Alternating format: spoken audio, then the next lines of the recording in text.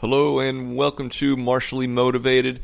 I am Dan Burrell of Burrell Martial Arts, and today Brent Holland joins me again, and we started off discussing excuses people give when we ask if they want to do martial arts or if they've done martial arts. There's a lot of them out there, but we went off the rails pretty quickly. We brought it back towards the end. So we discussed it a little bit, but we went through a lot of different topics throughout this conversation. Too many to start naming right now. I'd have to go through a whole nother podcast to explain each topic. So anyway, I hope you enjoy.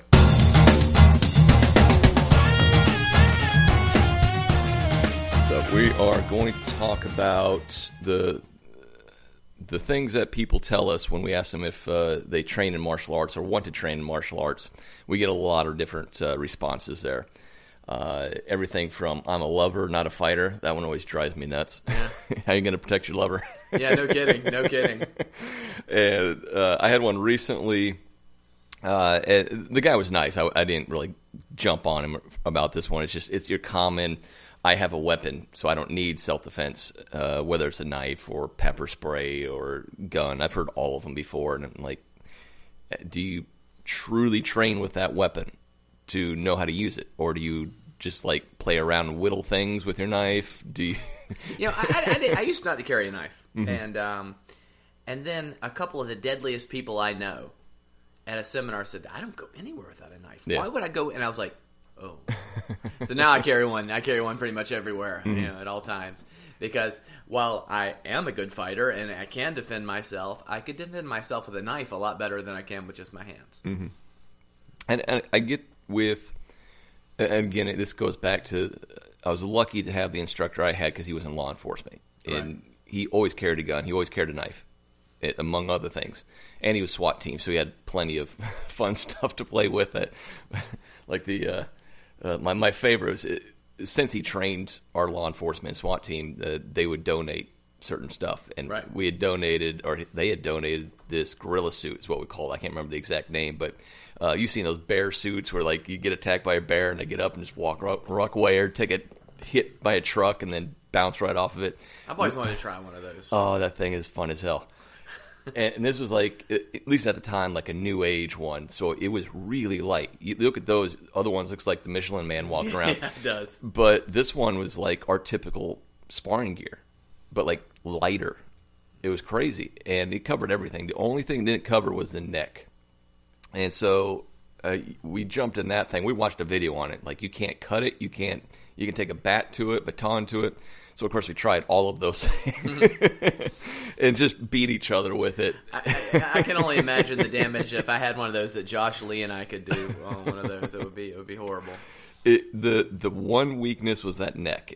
And because I think it was like the second or third person I sparred with it in, I'm like, I'll jump in there. I'll be the one to take it. Just get thrown all over the place and take a beating. It doesn't hurt. And everyone was doing fine. They punch you and you move around. But the one guy was like a Golden Gloves boxer, straight in with punches to the head. And my neck is just snapping back and forth and left and right. It's like, this doesn't help. Like, this one's hurting. You start fighting like with your hands like completely shielding your head. Yeah, it's like my face feels fine, but my neck is broken. Yeah. So yeah, that was the one part that was weak. But nonetheless, getting back to the original story, with my instructor when they train with guns, and in one of our Hapkido program, one of the last weapons we learn is handgun, both how to use it, disassemble it, defend against it if necessary, all that type of stuff, how to shoot it and everything. And so he would take his... Do you teach that technique out of that book you have, the one where the guy's got the AK-47 pointed at your temple at point-blank range and you're sitting in the chair? Do you teach that one? Yes. Okay, cool. Okay, because I really need to make that work. It seems like every time I've tried that in the past, I found that the other person is able to pull the trigger and blow me away before I actually can disarm them. Bring me back to that, because I've been reading another book. Actually, I think I sent you a picture of what we were talking about last time. Grab the testicles, pull, and throw behind you. Yeah. So there was more in that book, and a rifle defense was in there. So I got to bring that up. It was a great book. I actually really enjoyed it. It's just some of those things. It was clear he didn't have that much experience in that regard. But he would take people out in the woods. They had a little training area, just middle of nowhere, a bunch of trees and like broken down cars and whatnot, and they would have airsoft guns and just have fights out there. And that's how you train, because it doesn't kill you, but it stings. You feel it, yeah. And you don't want to get hit by it. So you learn real quick. You can't just run around shooting a gun, and at the same time, it's not easy to take a hit if you're moving. So a moving target is hard to hit with those things, and dodging in and out of stuff. So you get to learn a lot from that. He had a lot of stories about that, but maybe I'll try and get him on at some point. But point is that's training. You got to train under duress when you Absolutely. have a weapon, and people don't do that. They go to the driving range or shooting range, it's the same thing, swing a golf club, and they just kind of shoot at the target on the weekends and then go home. And the other thing is, it's mindset.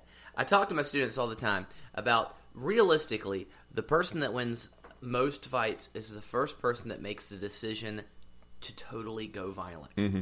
And to really go after the other person, with not just the intent of hurting or stunning, but really disabling. Mm-hmm. And whether it's a gun or a knife, you can't take a knife out and hold it in front of you against an attacker unless you're willing to cut and stab that person. Mm-hmm. Otherwise, you're just going to end up, it's a bluff. And if they call your bluff on that, you're going to be in trouble. Yeah. Unfortunately. But that's one thing I keep coming across is, I don't need it because I have this, I have that. And, I try not to I'm not overly confrontational. I'm like, okay, that's your decision. Move on, because I know I can't change somebody's mind right then and there. So it's not going to happen. Absolutely not. I can say, hey, there's a fitness element to it, which doesn't have to be. In my taekwondo, we focus on that. Hapkido, not at all. We don't do anything with fitness stuff. If they want to, they can. I know how. It's just we play dodgeball. Yeah, I picked that up for the kids' classes. We usually don't have enough adults for it, but the kids go nuts for dodgeball and just the games. All right, we have an ongoing rivalry, kids versus adults. Of course, right now the kids are age 19 and below, so it's not really kids. It's like more like the teenagers versus the older gang. And last year was the first year in years that the kids beat us, and we had a rough year. But it's 10-11 right now. The kids are up on us, but we're trending right now. So it's we got a win streak going. But and it is. The other thing I love about dodgeball is it's kind of violent. I mean, especially the way we play it, you get hit pretty hard. Mm-hmm. One of my black belts, Dawn, seems to get hit in the face at point blank range regularly, and it's always it's in between frightening and funny depending on the situation. And but it is, you move, you sweat, mm-hmm. We definitely add in the conditioning side of it, but definitely one of the hardest things I think you have to deal with that I don't have to deal with, especially on the taekwondo side, is the concept of I'm too old for this. Mm-hmm. See, my class, we teach what I call old man karate. All of our kicks are lower. We don't do a lot of the wild and crazy stuff that you do, especially on your taekwondo side. Although I like that stuff. I really like that stuff, at least with my left leg, if you remember. I could do all the stuff you do with you. I could do it with my left leg. I tried it with my right, and it was no dice. But it's that I can deal with because I have a lot of older students, and when we make that work, that's an excuse I used to hear, and now I say, hey, I've got this black belt, he's 61, I've got these black belts there in their 50s, I've got these black belts and that are in their late 40s. No one's too late to start. In fact, at my dojo, as far as making black belt, I've said, what's the ideal age of a student starting if I want them to make black belt? I'd say between 35 and 40. Mm-hmm. A student that starts at 36, 37 years old, if I can get them through white belt to yellow belt, their odds of making black belt are almost 50-50 at that point. We don't lose many between yellow and black belt. Now, we have a lot that come in, don't buy into the system, don't buy into what we're doing, and they walk out the door and we never see them again. But if we can get them to yellow, their odds of staying are pretty good. Mm-hmm. And because of that, it builds. For the longest time, it was trying to get enough women in there. We still sometimes struggle. We have 4 or 5 adult women right now. And then having enough people that where if someone is 40 years old and they walk in, they don't look around and go, wow, I'm a grandpa compared to everybody except for the instructor. So that's a battle we've beaten. We've got our other battles, but at least those, I feel like I can say, hey, no, you're not too old. Look at everyone around you right now. Yeah, it is. And over the years, Taekwondo, I don't think a lot of people know, and I know I didn't when I was first going into Taekwondo. There's essentially 3 different styles of Taekwondo out there. And I had started in the crazy one. The one that had an offshoot of XMA, so all the crazy stuff with the screaming and the jumps and the flips, like the stuff Matt teaches. Exactly, and that's where it essentially came from, and so that's what I started in the very first time I did. So day one, you're throwing high kicks and jumps and flips. And Matt's a beast for a dude in his 50s. I mean, I can't do this what he does. And when you train over and over, anybody can do it, but at the same time, you get to a certain age where people have knee injuries and hip injuries and stuff that it's just not plausible. It doesn't make sense to do it. And that was one of the reasons I switched to a different style of Taekwondo. And this style is basically, it's Shotokan karate. It just has a little more kicking at the much higher ranks. And we're talking like 2nd, 3rd degree before there's anything too crazy where you have a jump split kick. Other than that, it's front kicks, couple round kicks, and they're all meant to be low. It's not until, let me see, I was talking to somebody about this the other day, one of the students. I think it was like red belt. There was one that's supposed to be high. And that's, it was basically 1st degree black belt or probationary black belt. There's a form where it's a repetitive kick, one low, one high. Right. But if you kick at their knees, high could be stomach. Right.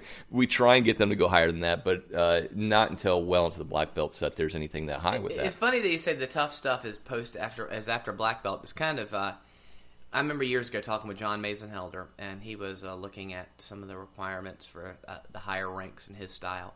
And some of the katas that you had to do at 6th and 7th dan were crazy. Mm-hmm. And he was like, why are we expecting the old guys to do these forms? He's like, this should be the form for the 1st and 2nd degree black belts, the guys that are in their 20s, not us that are in our 50s and 60s. And I was like, well, there it is. But yeah, you're right. But he said, we got to get this changed. I don't know how far he gotten with that before he passed away. It's hard to believe he's been dead now for more than 8 years. Man. It was 8 years. Right recently, in the beginning of March. Yeah, I didn't realize it, but because I think I've always said no, I didn't meet him. But every time that picture pops up, yeah, you were there. I was there right next to him, so I had to have met him because I met everybody there. And you were my friend, and he was my instructor. I'm sure I introduced you. Absolutely, I just didn't even think about it. He really revolutionized a lot of the ways. When I say, I know this is not on what the topic is. We have topics. We have rough outlines.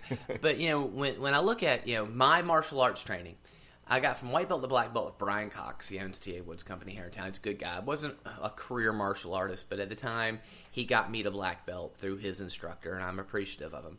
I refined my Isshin-Ryu in the early 2000s with Tim Cunningham. We eventually had a parting of ways because of a disagreement on how to run a dojo. Mm-hmm.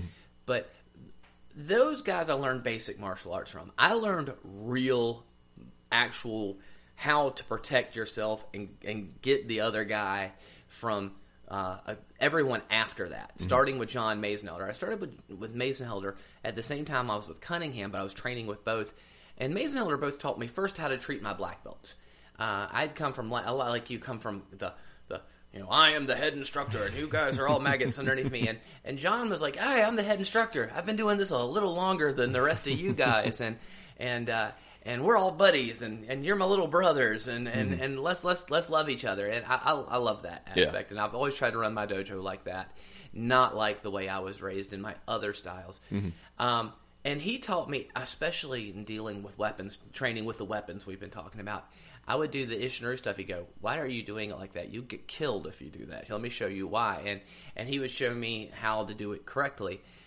Between him and then crazy Denny Schaefer, for what it's worth, he still wants to be. He's 80. He still wants to beat me up, and occasionally talks about it on his personal site. I doubt he'll drive here. Maybe he listens to your podcast. If he does, hey Denny, man, I'm over it. Man, forgive and forget, dude. He's driven by piss and vinegar. He is, and he's not going to die. He doesn't like a lot of people, but I'm one of his absolutely his favorites, and we've been on and off again friends for 25 years. And we're either really good friends or not. And right now, we're really not. He really thinks I'm a degenerate turd. And he still openly, even like 6 months ago, he posted this long thing about basically how my time was going to come and he was going to come get me. He was just about to turn 80 at the time, and I'm like, man, come on! It's like I'm gonna outlast him. You wait. After he's gone, Dan, I'm gonna act like he and I were bosom buddies. I'm gonna post all these pictures of back when we were friends with his arm around me and tell everybody how I was his best friend. And since he alienates so many people, there won't be much of a chance for anybody to even refute it.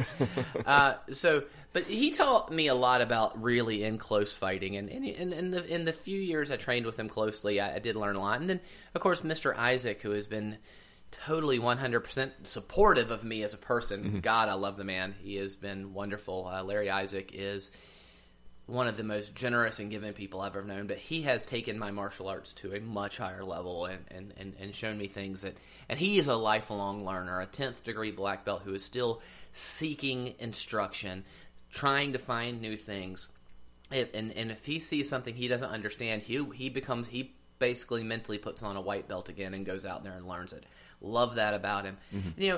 And those guys, they were the ones, but John Mazenhelder was the first one that really opened my eyes to so many things. And losing him in 2014 to cancer, and there's that picture I post every year about the time of his death on my social media accounts.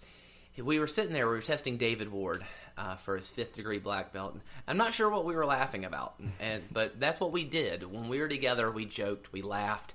And David's so serious, and we were undoubtedly making David mad, as I often did. And John would find out that he had cancer 2 days after that picture was taken. 2 weeks later, he was gone. Yeah. And we were sitting there, and I look back over the pictures we took over the last 2 years of his life. I see it now, how he degenerated, how sickly he looked. But when you see it, I was seeing him every week, and slowly in small increments. You didn't see it, except now, I look and I say, hey, look how he looked 2 years before, and just how much he aged in those 2 years. Man, it's devastating what that does. Yeah. Like, I got a picture right up on the wall here.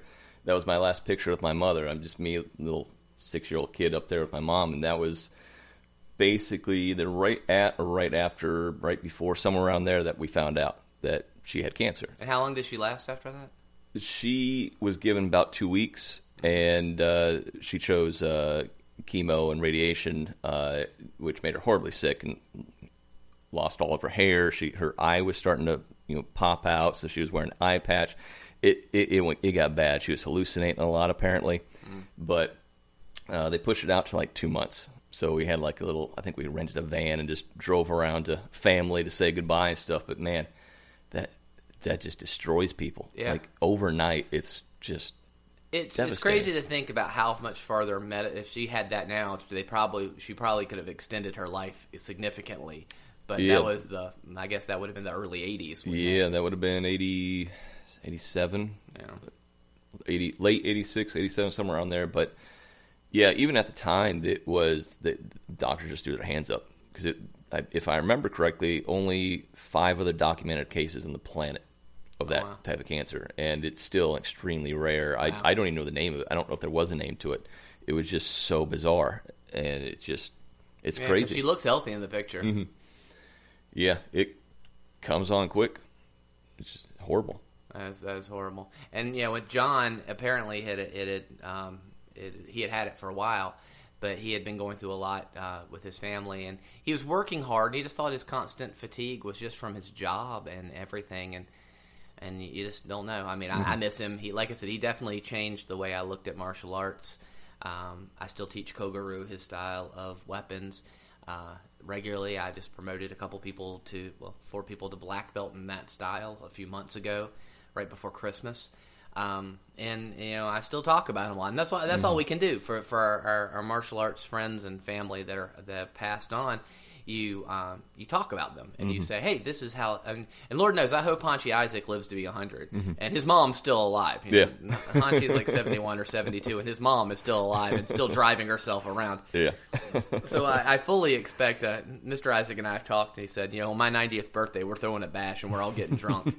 And I'm like, right on. I'll be in my mid 60s at that point, and I will totally happily get plastered with a 90-year-old Hanshi Isaac.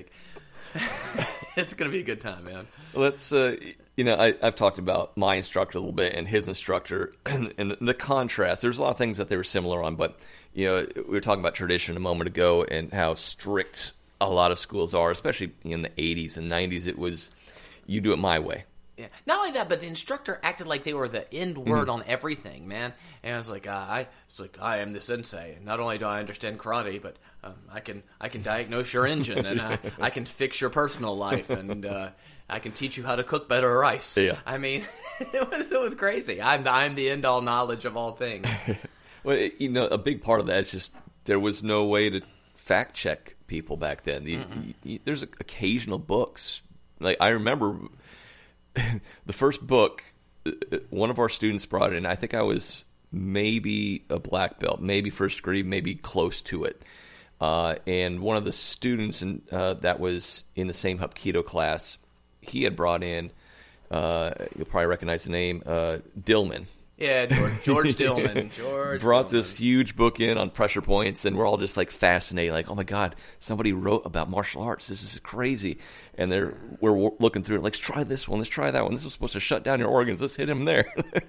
And of course, none of that stuff worked. But some of it, like the actual pressure points, like brachials and radials, and hitting the temple messes with your eye. Those simple things that you can. But there's nerves. Fact-checking makes life so much easier. Yeah, it does. Tatsuo Shimabuku died in 1975, about 6 weeks after I was born. I don't think the two were related, but it was.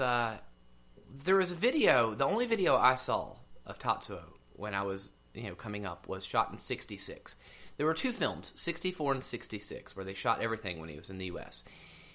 But there were other videos shot no one knew, and they've popped up, and including one that people swore that he taught this Sai Kata at his dojo, and the people that came afterwards said, no, he never taught that, that's a lie. And then, of course, the video pops up of him actually doing that kata, and they're like, but, I'd never even seen the 64 videos until, I was a 2nd or 3rd degree black belt because of YouTube and the internet.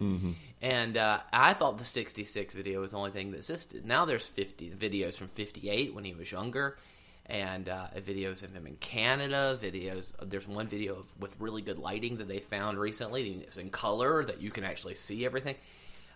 There's the 66 video that was like the video that we all knew, had like an extra hour of outtakes and mess ups, including we get to see Tatsuo Shimabuku screw up his own katas and I have to start over.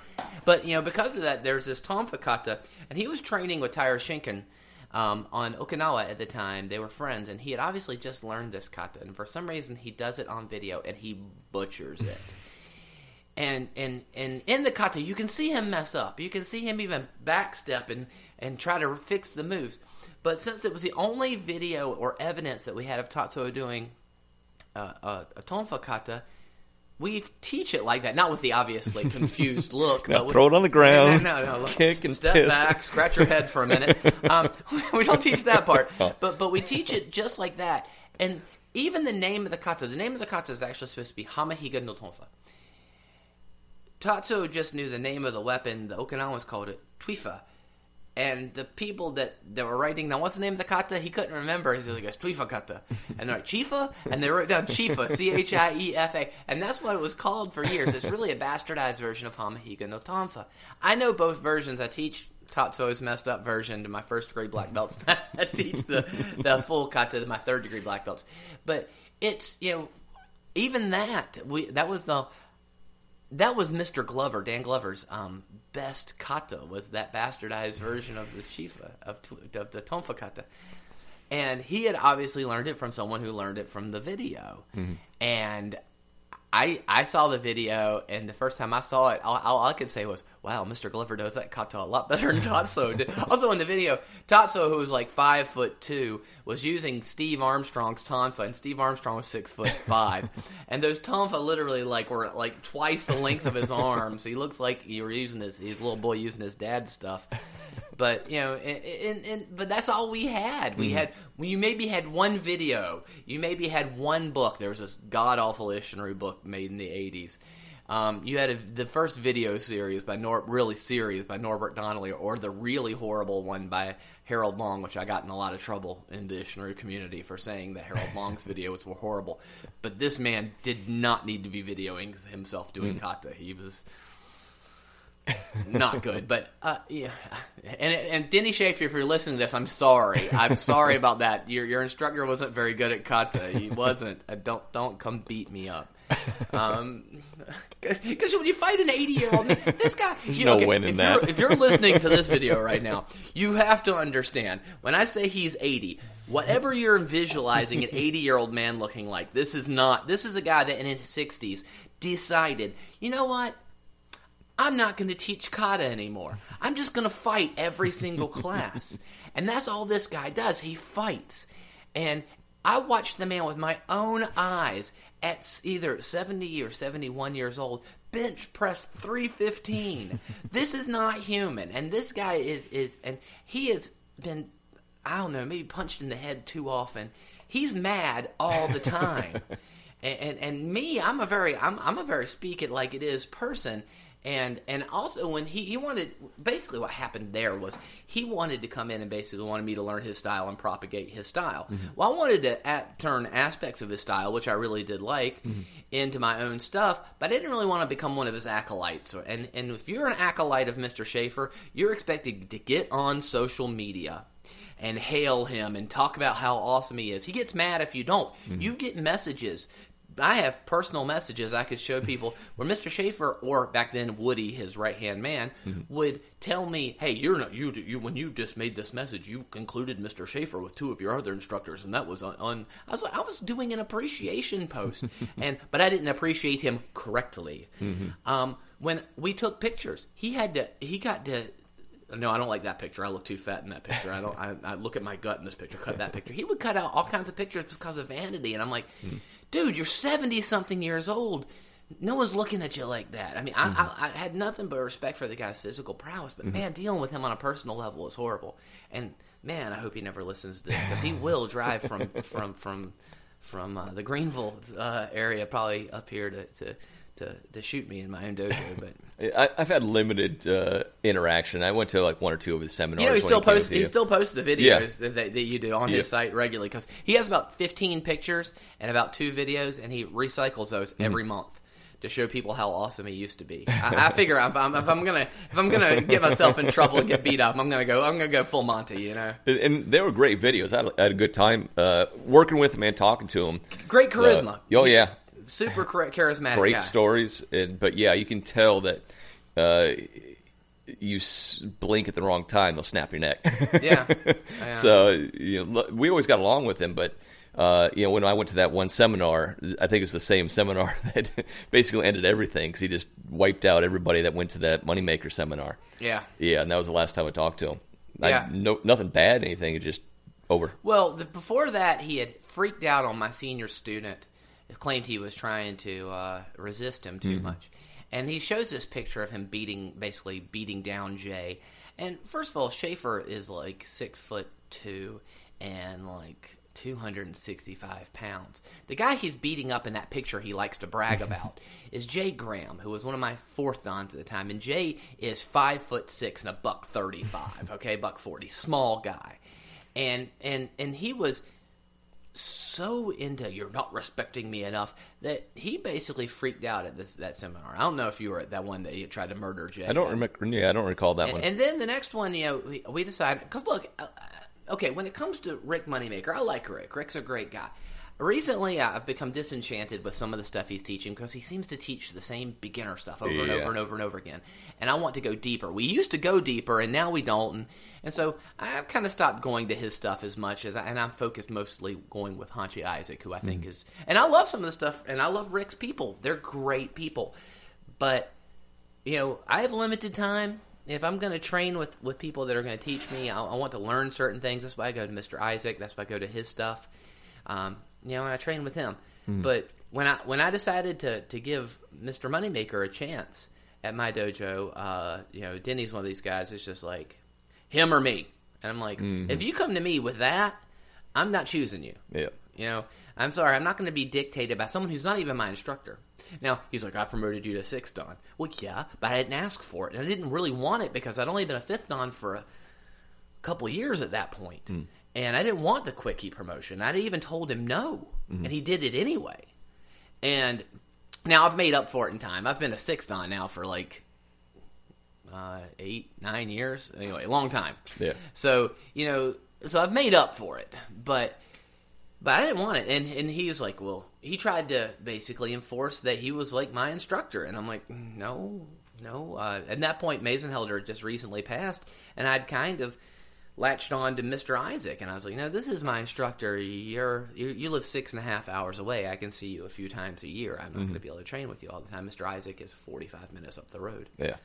Oh, anyway, so I hope Denny doesn't listen to this. I'm going to send it to him. No. Oh, please do. Now, going back to the videos we were talking about, I have a theory. Because when I first looked at some videos, like I got the internet back in, that would have been high school. So like 96, 95, somewhere around there. That was when I first got, dial-up, weird noises. And, of course, the first thing I look up are martial arts videos and websites. And that's not the first thing I looked up. No, just kidding. All right, top 3. Yeah. So 45 minutes later, the picture appears. But, some of those videos, at the time, I'm like, oh, this is cool. I want to try that. But going back, and I've got some videos somewhere on DVD, and I've gone back and looked at some of these old videos, in particular Hapkido videos, because that's what I was so focused on at the time. Looking back, they were terrible videos. And it's not because I think they were bad. Some of them were clearly just not good at what they did. But it makes you wonder if it's one of two things. Was it so expensive to record that they did it all in one take and said, screw it, close enough? Compared to now, we can reshoot it 100 times over on our phone to hit delete and do it again and get that perfect video. I think that's part of it. And then, especially with the old 8mm films. Yep.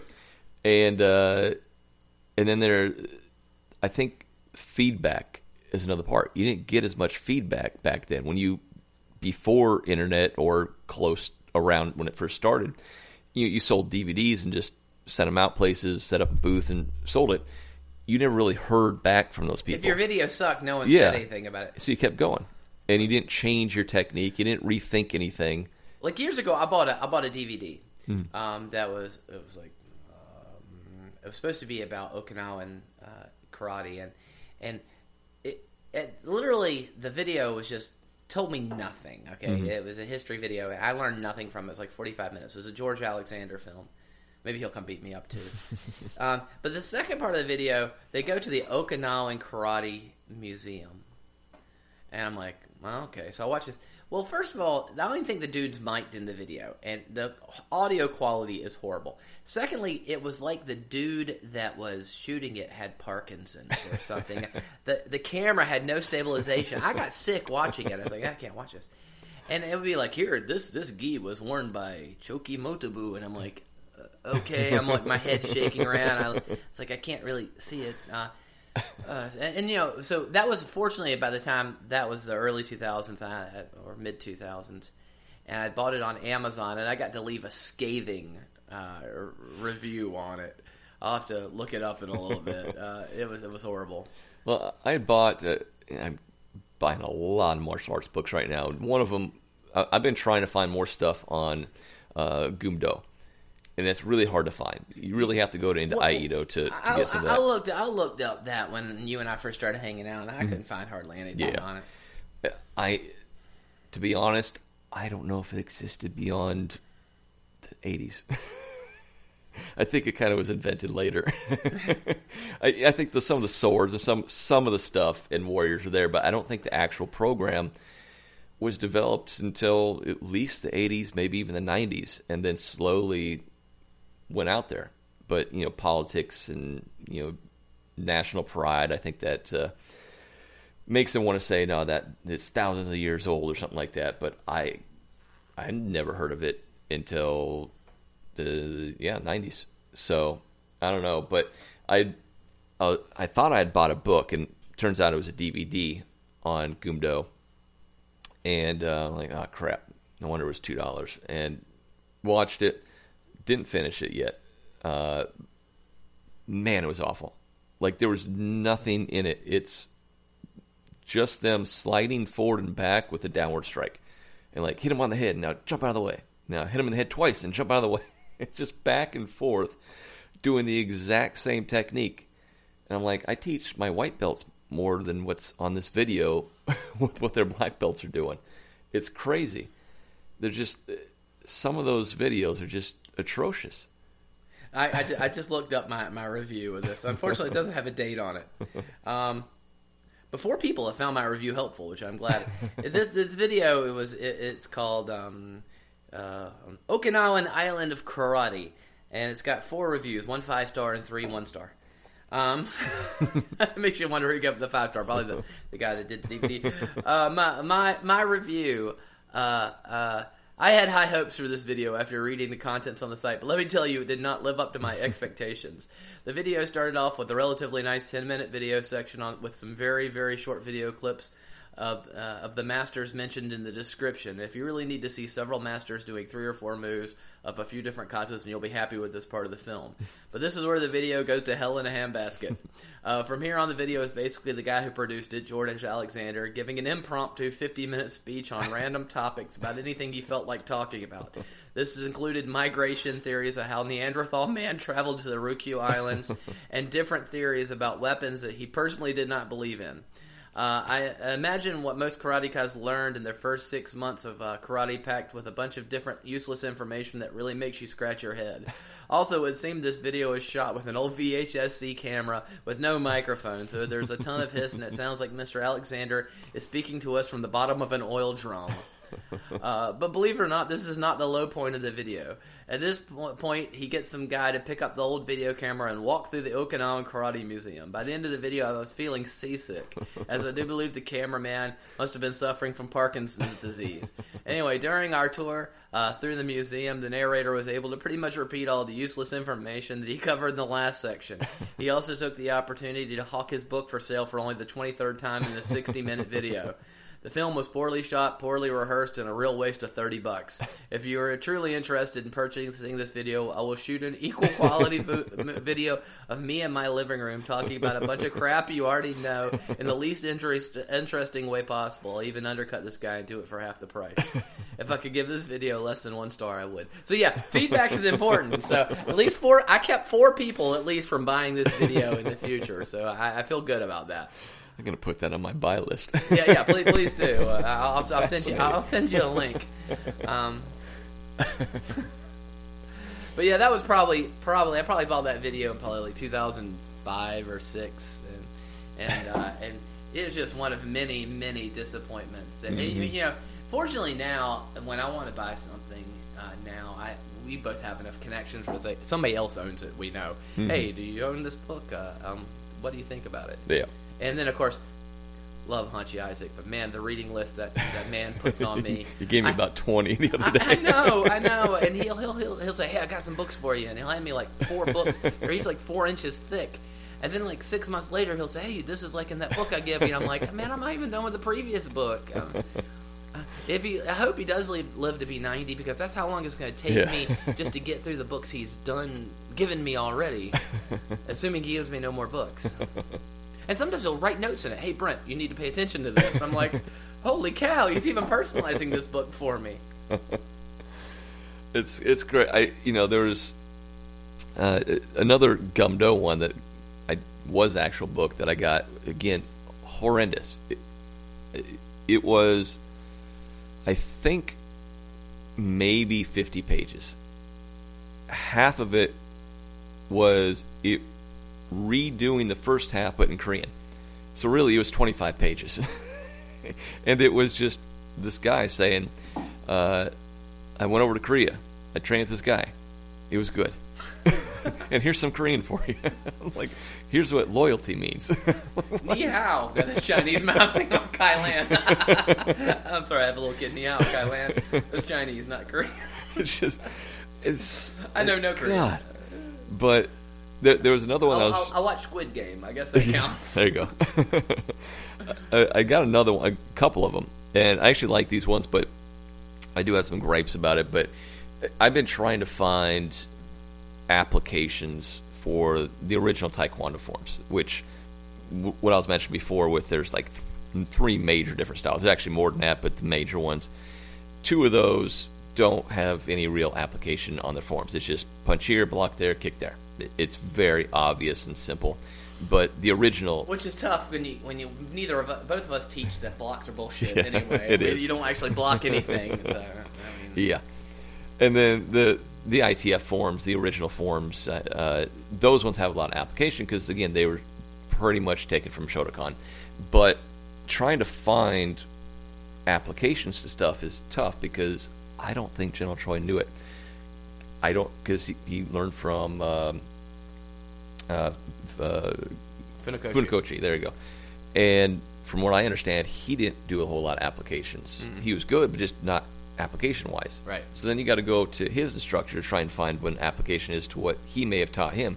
And it's a long list. And the guy in this book that I've been reading, he did that. So I applaud him for the effort he put into this. But most of the applications I'm laughing at, just like the ones that were in the encyclopedia that I've sent to you before, like, if he's on a ladder... Those make my day, man. If you're having a tea party and one guy gets angry and the other one doesn't stand up... Years ago, I had this lady in my dojo. She was relatively old, but she was probably, sadly enough, not much older than I am now, but I was in my 20s. But she was one of those people just old early in life. Mm-hmm. And she was kind of batty, and she would show up about once every other month. and when she showed up, we'd be like, who's going to teach her tonight? And her name was Mary Ruth, and she was crazy. I loved her. I don't even know if she's still alive, to be honest. But I used to go to church with her. And so she would be practicing these forms, and she would do them so high. And she wasn't a short woman. And I was like, no, Mary Ruth, you attack. No, don't go that high. Don't fight giants. I was like, who are you? I was like, what are you visualizing when you're thinking about your attacker? She's like, I'm thinking about Shaquille O'Neal. I went, Mary Ruth, if Shaquille O'Neal attacks you, you're screwed. You're not. There's nothing you're going to be able to do. And then, like, one time, she said something. She said, what if somebody comes after me with a machete? I was like, you mean like Shaquille O'Neal? She's like, yeah. I was like, and she was dead serious, dude. I'm dead serious. And I'm like, trying to picture Shaq coming after this. I was like, you need a rape whistle. You need something. You need a gun, and not even a small gun. You need like a 45. You need something that's going to stop Shaq. I was like, a 22 is not going to be like shooting at a bear with a 22. It's just not going to work. I was like, but I always tell my people, don't think about Shaquille O'Neal when you're being attacked, because Shaq's gonna hit you. Okay, you need to run. I hope you're faster than Shaq, and you're probably not, because he was a professional athlete. So it's bad enough you run from Shaq and then he walks you down. But some of those applications, though, people think like that though. Mm-hmm. That this one application Dan sent me, that one. There's two. There's the dude standing there with his hands to the side. The other guy's literally got a gun pointed at his forehead. And first of all, I always tell my students when dealing with this, I was like, okay, before we get to the self-defense practicality of this situation, I would start by saying, don't get in this situation. Yeah. But don't piss off the guy with the gun.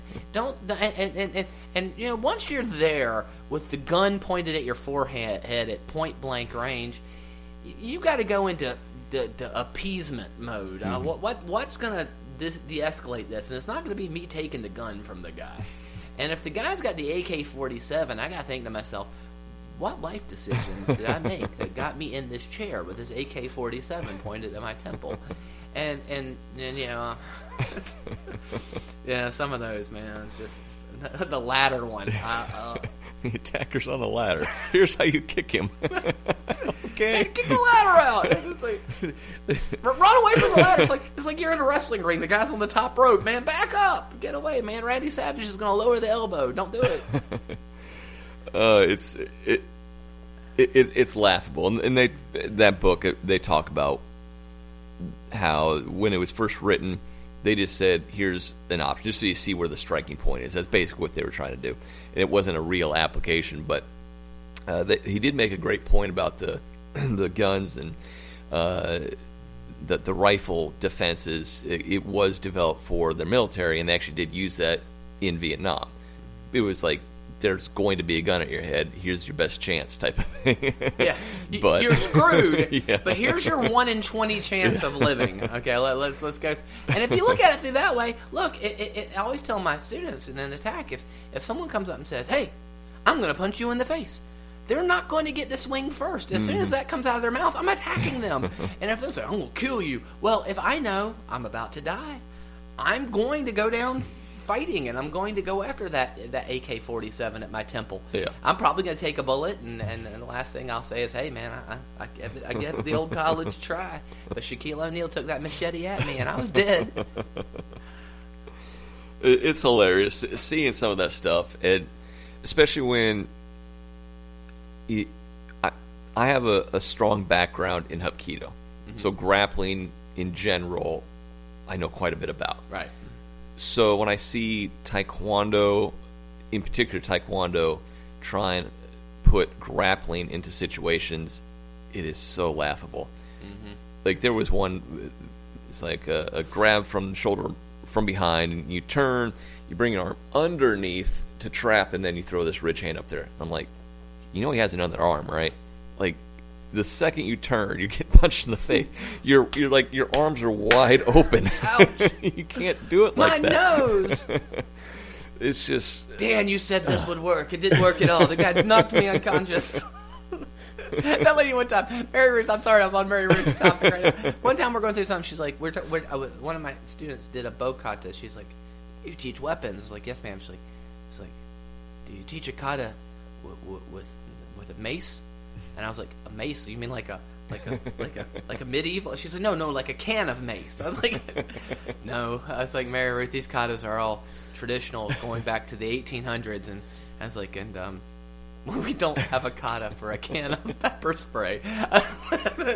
Chicka chicka, shh, chicka chicka, shh, shake it up. Shake, spray, turn, run.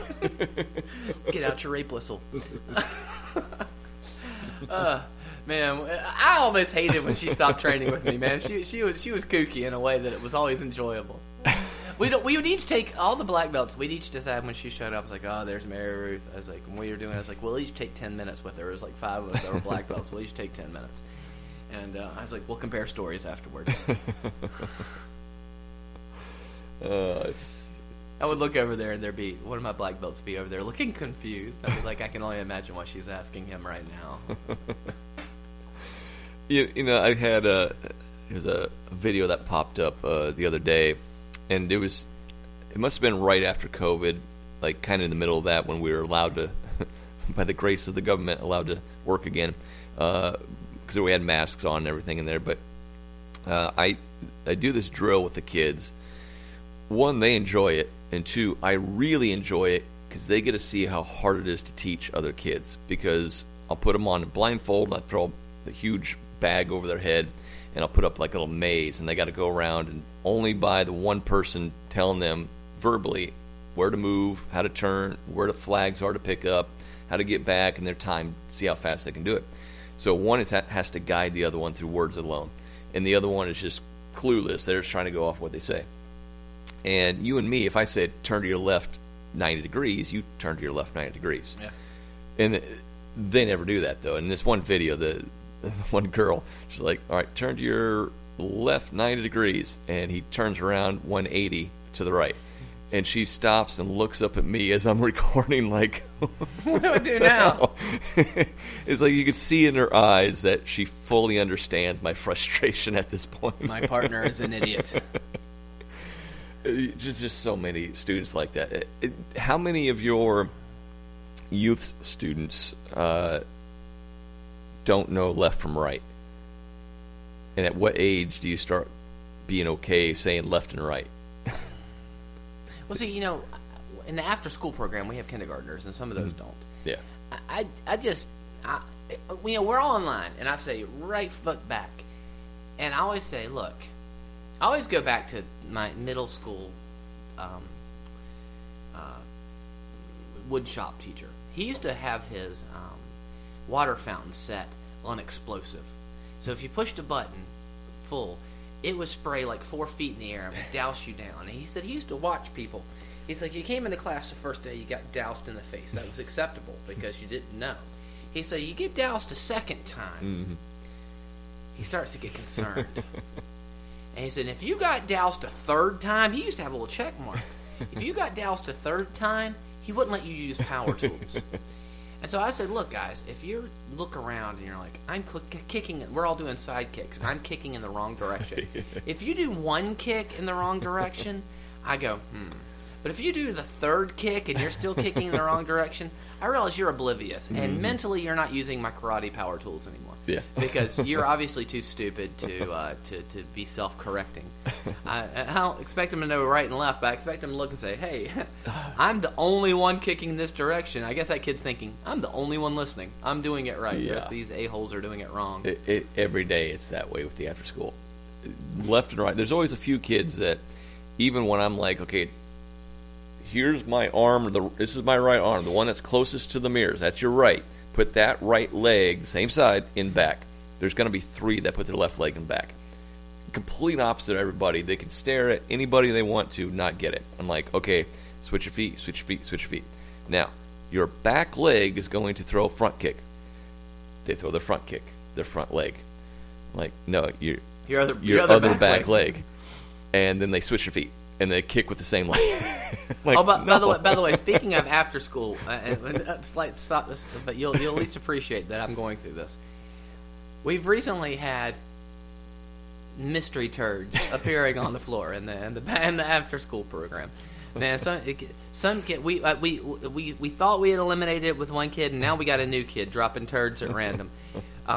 Sierra thinks that she has figured out the culprit, and we've talked to the parents. But man, oh man, nothing makes you happier than realizing, hey, that's not a milk dud on the ground.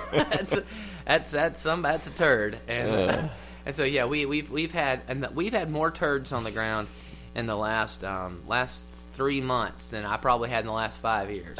No one's crapping in my trash cans yet, but yet. Keyword is yet. But we do have turds on the floor. Jeez. I know. And we had one girl the other about 2 weeks ago. I walk in just as she stands there and basically pees all over the floor. I mean, right in the middle of the floor. I'm like, what the? I'm watching it happen. It's like, and the kid that was teaching her was just looking at me, going, "Yeah, this is happening." What the? Yuck.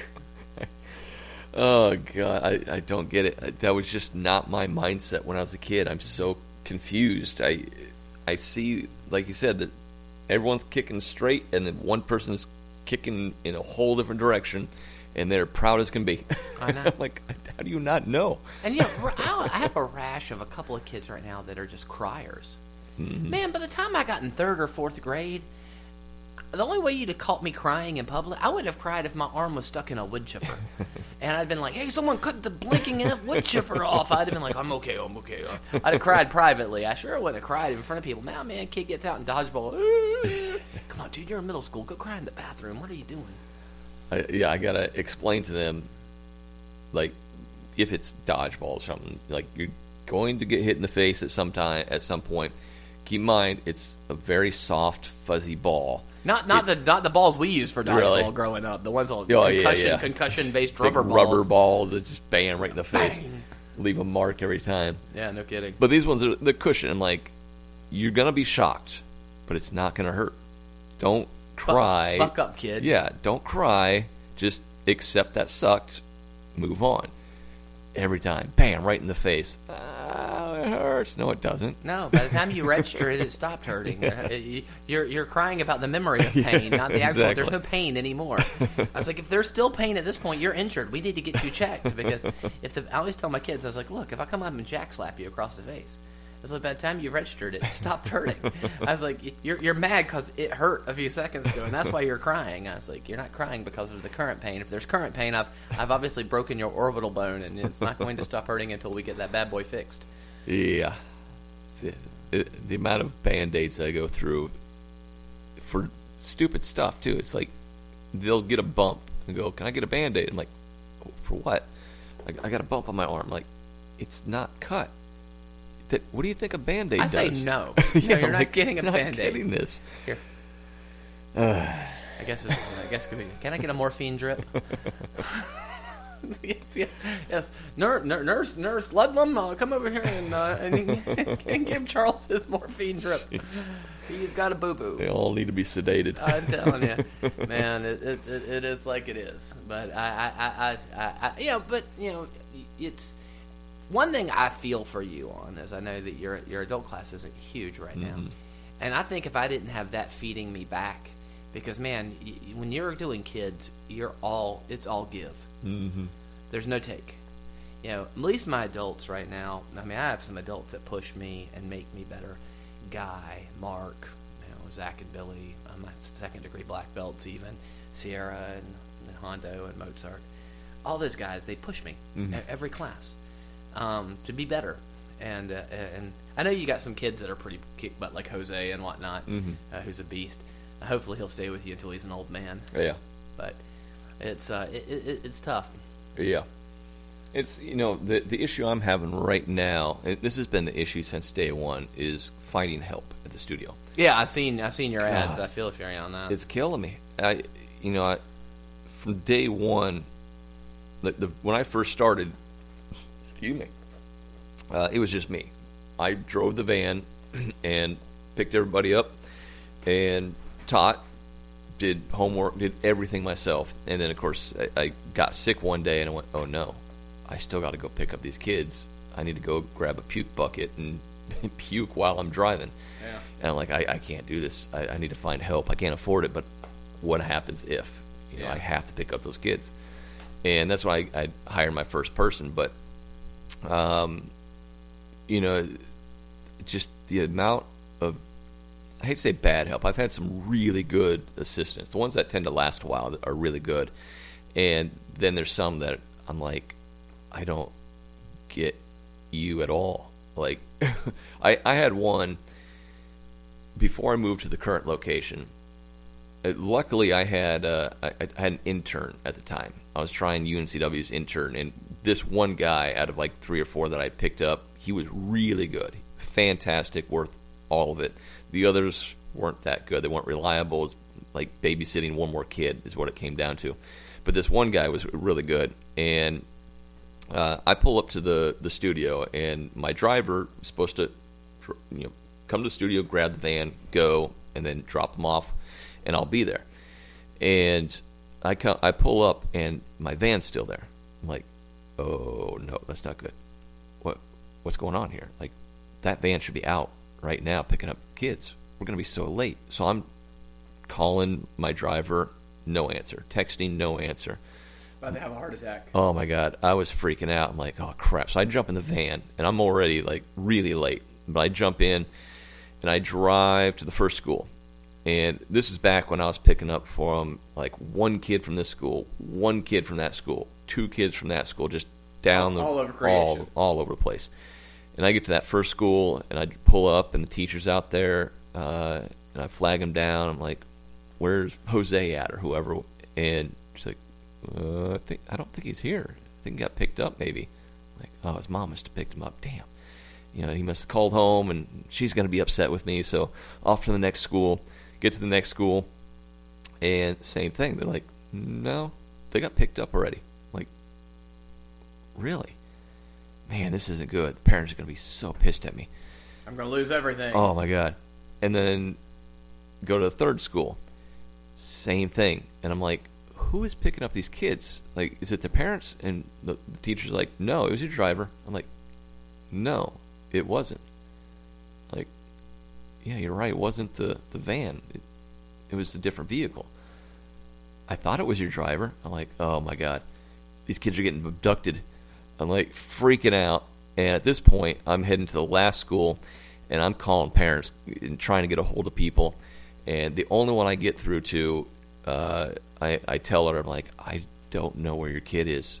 I went to go pick her up. She's not there. They said she was already picked up, but I can't figure out why and who. Like, did you pick her up? She's like, oh my God. So she's freaking out. So now I got parents, and I called another parent, same thing. Everyone's starting to freak out now. And I'm like, I went to every school, and everyone was picked up. I'm like, something is wrong here. I don't understand what's going on. And I drive back, get to the studio, pull up, and as I pull up, I see inside all the kids are in there playing. And I am dumbfounded. I'm like, how did these kids get here? And I go into the studio, and the intern's in there playing with them. And I'm like, dude, where did they come from? And he's like, well, your driver dropped them off. I'm like, no, she didn't. I had the van. He's like, huh. I don't know. I'm like, what the hell's going on here? I don't get this.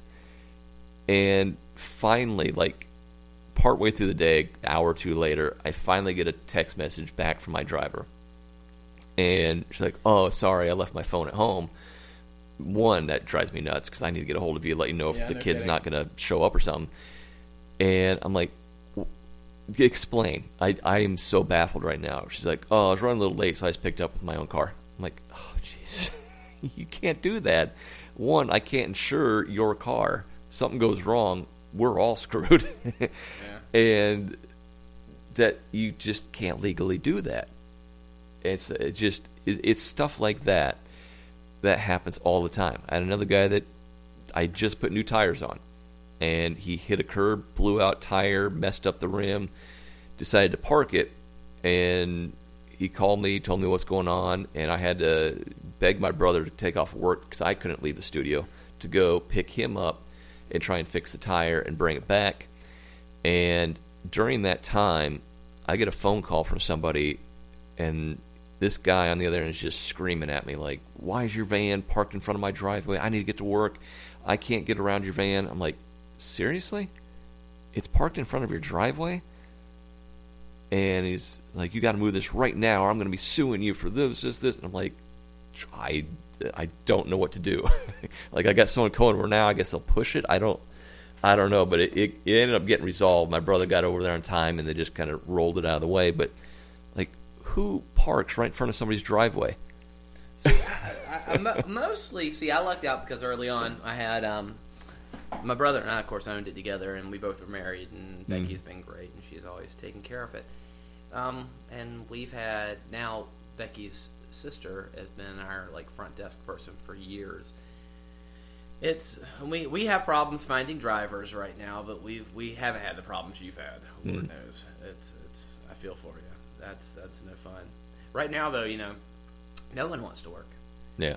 We have such a shortage. Like I don't give to panhandlers at all anymore because there's such a labor shortage. People that are standing out by Target begging for money. Everywhere is hiring. You could go into Target and say, hey, I need a job. And they'd be like, hey, you're hired. Yeah. Because everywhere is hiring. And, those are people who just don't want to work. And that's really where our whole society is right now. They just don't. The Dunkin' Donuts by my house absolutely refuses to open the lobby, claim they don't have enough help. And I'm like, man, this wasn't even an option when I was a kid. If you didn't have enough help, you had to open the lobby anyway. Now they're like, oh, why don't we can't open the lobby? We don't have enough help. The lobby has not been opened in the Dunkin' Donuts by my house in months. Just before COVID, probably. It's nuts. I've been posting ads for help. I have 3 positions I need to fill, and really, I would like to have like 4 or 5, but I can't afford that many. But I need a driver, and I need just an assistant that stays there the whole time. And I can be one of those, but man, I got so much to do that it'd be nice to have another driver out there instead of me out there driving, because then I'm driving from 1:45 until 4:30. Then instantly, the second I get through the door, I got to start teaching until 7, 8 o'clock at night. It's like I need a break. I can't do that. So I need a driver and the assistant. And in years past, I'd put up an ad on Facebook, and within a week or two, I'd get 5 to 10 applicants, and of course, half, if not more, don't show up to the interview, and they don't tell you. Now you get none. Yeah, but I'd always have one or two that would show up, and I'd get them. It was always a good person to choose from, so that was always fine. Up until recently, up until Wednesday, I haven't had an applicant in 2 years, so basically since COVID. And my one assistant just gave birth a couple weeks ago, so she's obviously going to be out for a while, probably until fall at least. And my other one, her other job is in need of a lot of help, so her hours are overlapping with being at the studio, so she can't be there anymore. And so she told me that last Tuesday, and I'm like, oh no. And like Friday was her last day, and I'm like, I went from 3 people down to 0. I can't be in 2 places at once. Right. I was freaking out. I'm like I didn't know what to do. And you could offer $30 an hour, and no one would do it, right? Yeah. And I was posting ads on Facebook. Every time I did, same ad I've done for years. Suddenly, over the past few months, flagged for discrimination. I'm like, huh? And I had posted on Facebook asking people, like, what is discriminatory about this? The best they could come up with was 2 lines in there. I said, must not be convicted of some sort of violence, crime, or anything towards children. And then the other one was must have good personal hygiene, because I've had issues with people smoking heavily and then getting in a van with all these kids, and horrible. Okay, it's funny because I was wondering. I was going to ask you about that. If you had some stinky employee in the past. More than one. And one was... Your luck, man. That's beautiful. One was just a bad smoker, and I don't think he realized how much he smelled, and the kids were complaining like they couldn't breathe on the van. It was so bad. And then another one apparently didn't own a shower or anything. Every time he came in, your eyes watered. He never took a bath or shower. Just smelled awful. And he smoked. Like, geez. So, but they said, try taking those 2 things away and just bring them up in the interview. I'm like, okay, I can tell somebody that in the interview. But I'm like, I changed it to must pass a background check. And then I took away the hygiene. It still got flagged. So then I took away the background check. Still got flagged. All it says is you need to show up to work. And it's going to be working for these hours for kids these ages. It's still getting flagged. And that's crazy. I don't understand what it is. So, and every time it says you can click to review it, and like click it every time, it never gets reviewed. And I decided to do a paid advertisement for it. And it again got flagged, but then when I clicked review, 2 minutes later, like, oh yeah, it's good. So now that they're getting paid for this thing, they're approving it. They'll approve it, yeah. But gee, I ended up getting a lady. Hopefully she's going to try it this week, but that was the first applicant in 2 years. And little old lady, like 70 years old, but super nice. So hopefully she works out, but I hope so. I'm still going to have to drive. I don't have a driver. I'd love to have, really, I'm at the point where I want to get a partner that just does all the business stuff, because that's the stuff that I've never been great at, but God. How old's Jose now? 13, 14. Man, in 2 years, another year, you could put him to work. And, of course, you can't drive a van until he's like 18. Yeah. But you know, a lot of my best employees are my black belts that have come up through the dojo. Right now, in my after-school program, I have everyone that works for me is a black belt. Even Beverly, who works the front desk, she's not training actively now, but she's a second-degree black belt. So she's invested in the program. Mm-hmm. Then all of my back employees are, I have 1 purple belt and 3 black belts that work in the back. So it's nice that everybody's invested in the program and still training, still active. And almost all of them, Nicholas, we call Hondo, he came up in the after-school program. Sebastian Mozart, he came up in the kids class program. Sierra started in the adult class program. She's always been in the adults. And then Chris started in the adults. But they're all in their, late teens, early 20s, and all college age. Or, well, Hondo's still in high school, but it's, and that helps. So when you are able to put Jose on the list, about the time he turns 16, he can't, he's not an adult, but you can trust him. Yeah. And he can teach for you. Yeah. And that helps. We still pick him up from middle school right now, and he's my assistant during class. He's still learning. He's going through the assistant instructor program, but the kids love him, so that helps a lot. And I've been taking Wednesdays off, so I have him teach the class. I just give him a basics on how to break it down. He's got 20 to 30 kids in there he's got to teach. So I also have Emily that will come in on Wednesdays and help him out. But it's tough, but he's doing that. So hopefully at some point, but. I'm sorry, I was asking Dan a question off camera. But yeah, I've tried to get my black belts in, but their work just doesn't allow for it. They all have evening or afternoon work, so 9 to 5, 9 to 6, whatever it may be. So that's what makes it tough. But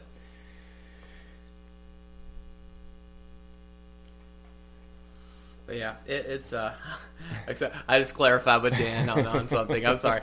That's why there's this awkward silence. I was just clarifying something. Doing some charades. I didn't want to say out loud. I've already said enough on this video to get me beat up by a couple of people. And by the way, just a little side note to I guess to finish up on something earlier.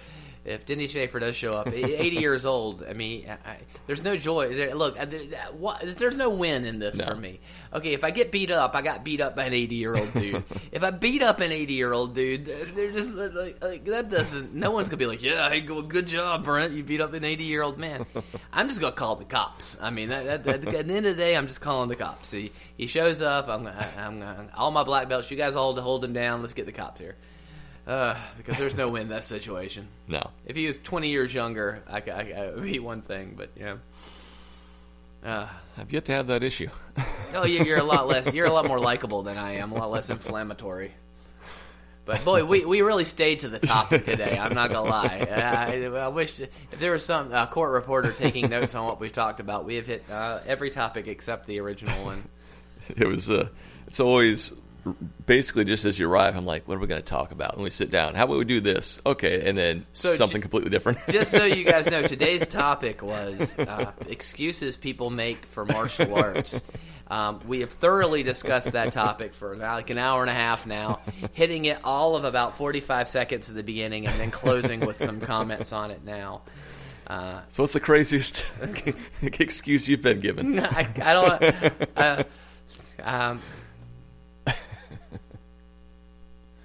I can't think of now. It's just I'm too old. That's it. Yeah. I think I covered that. I'm too old to do it.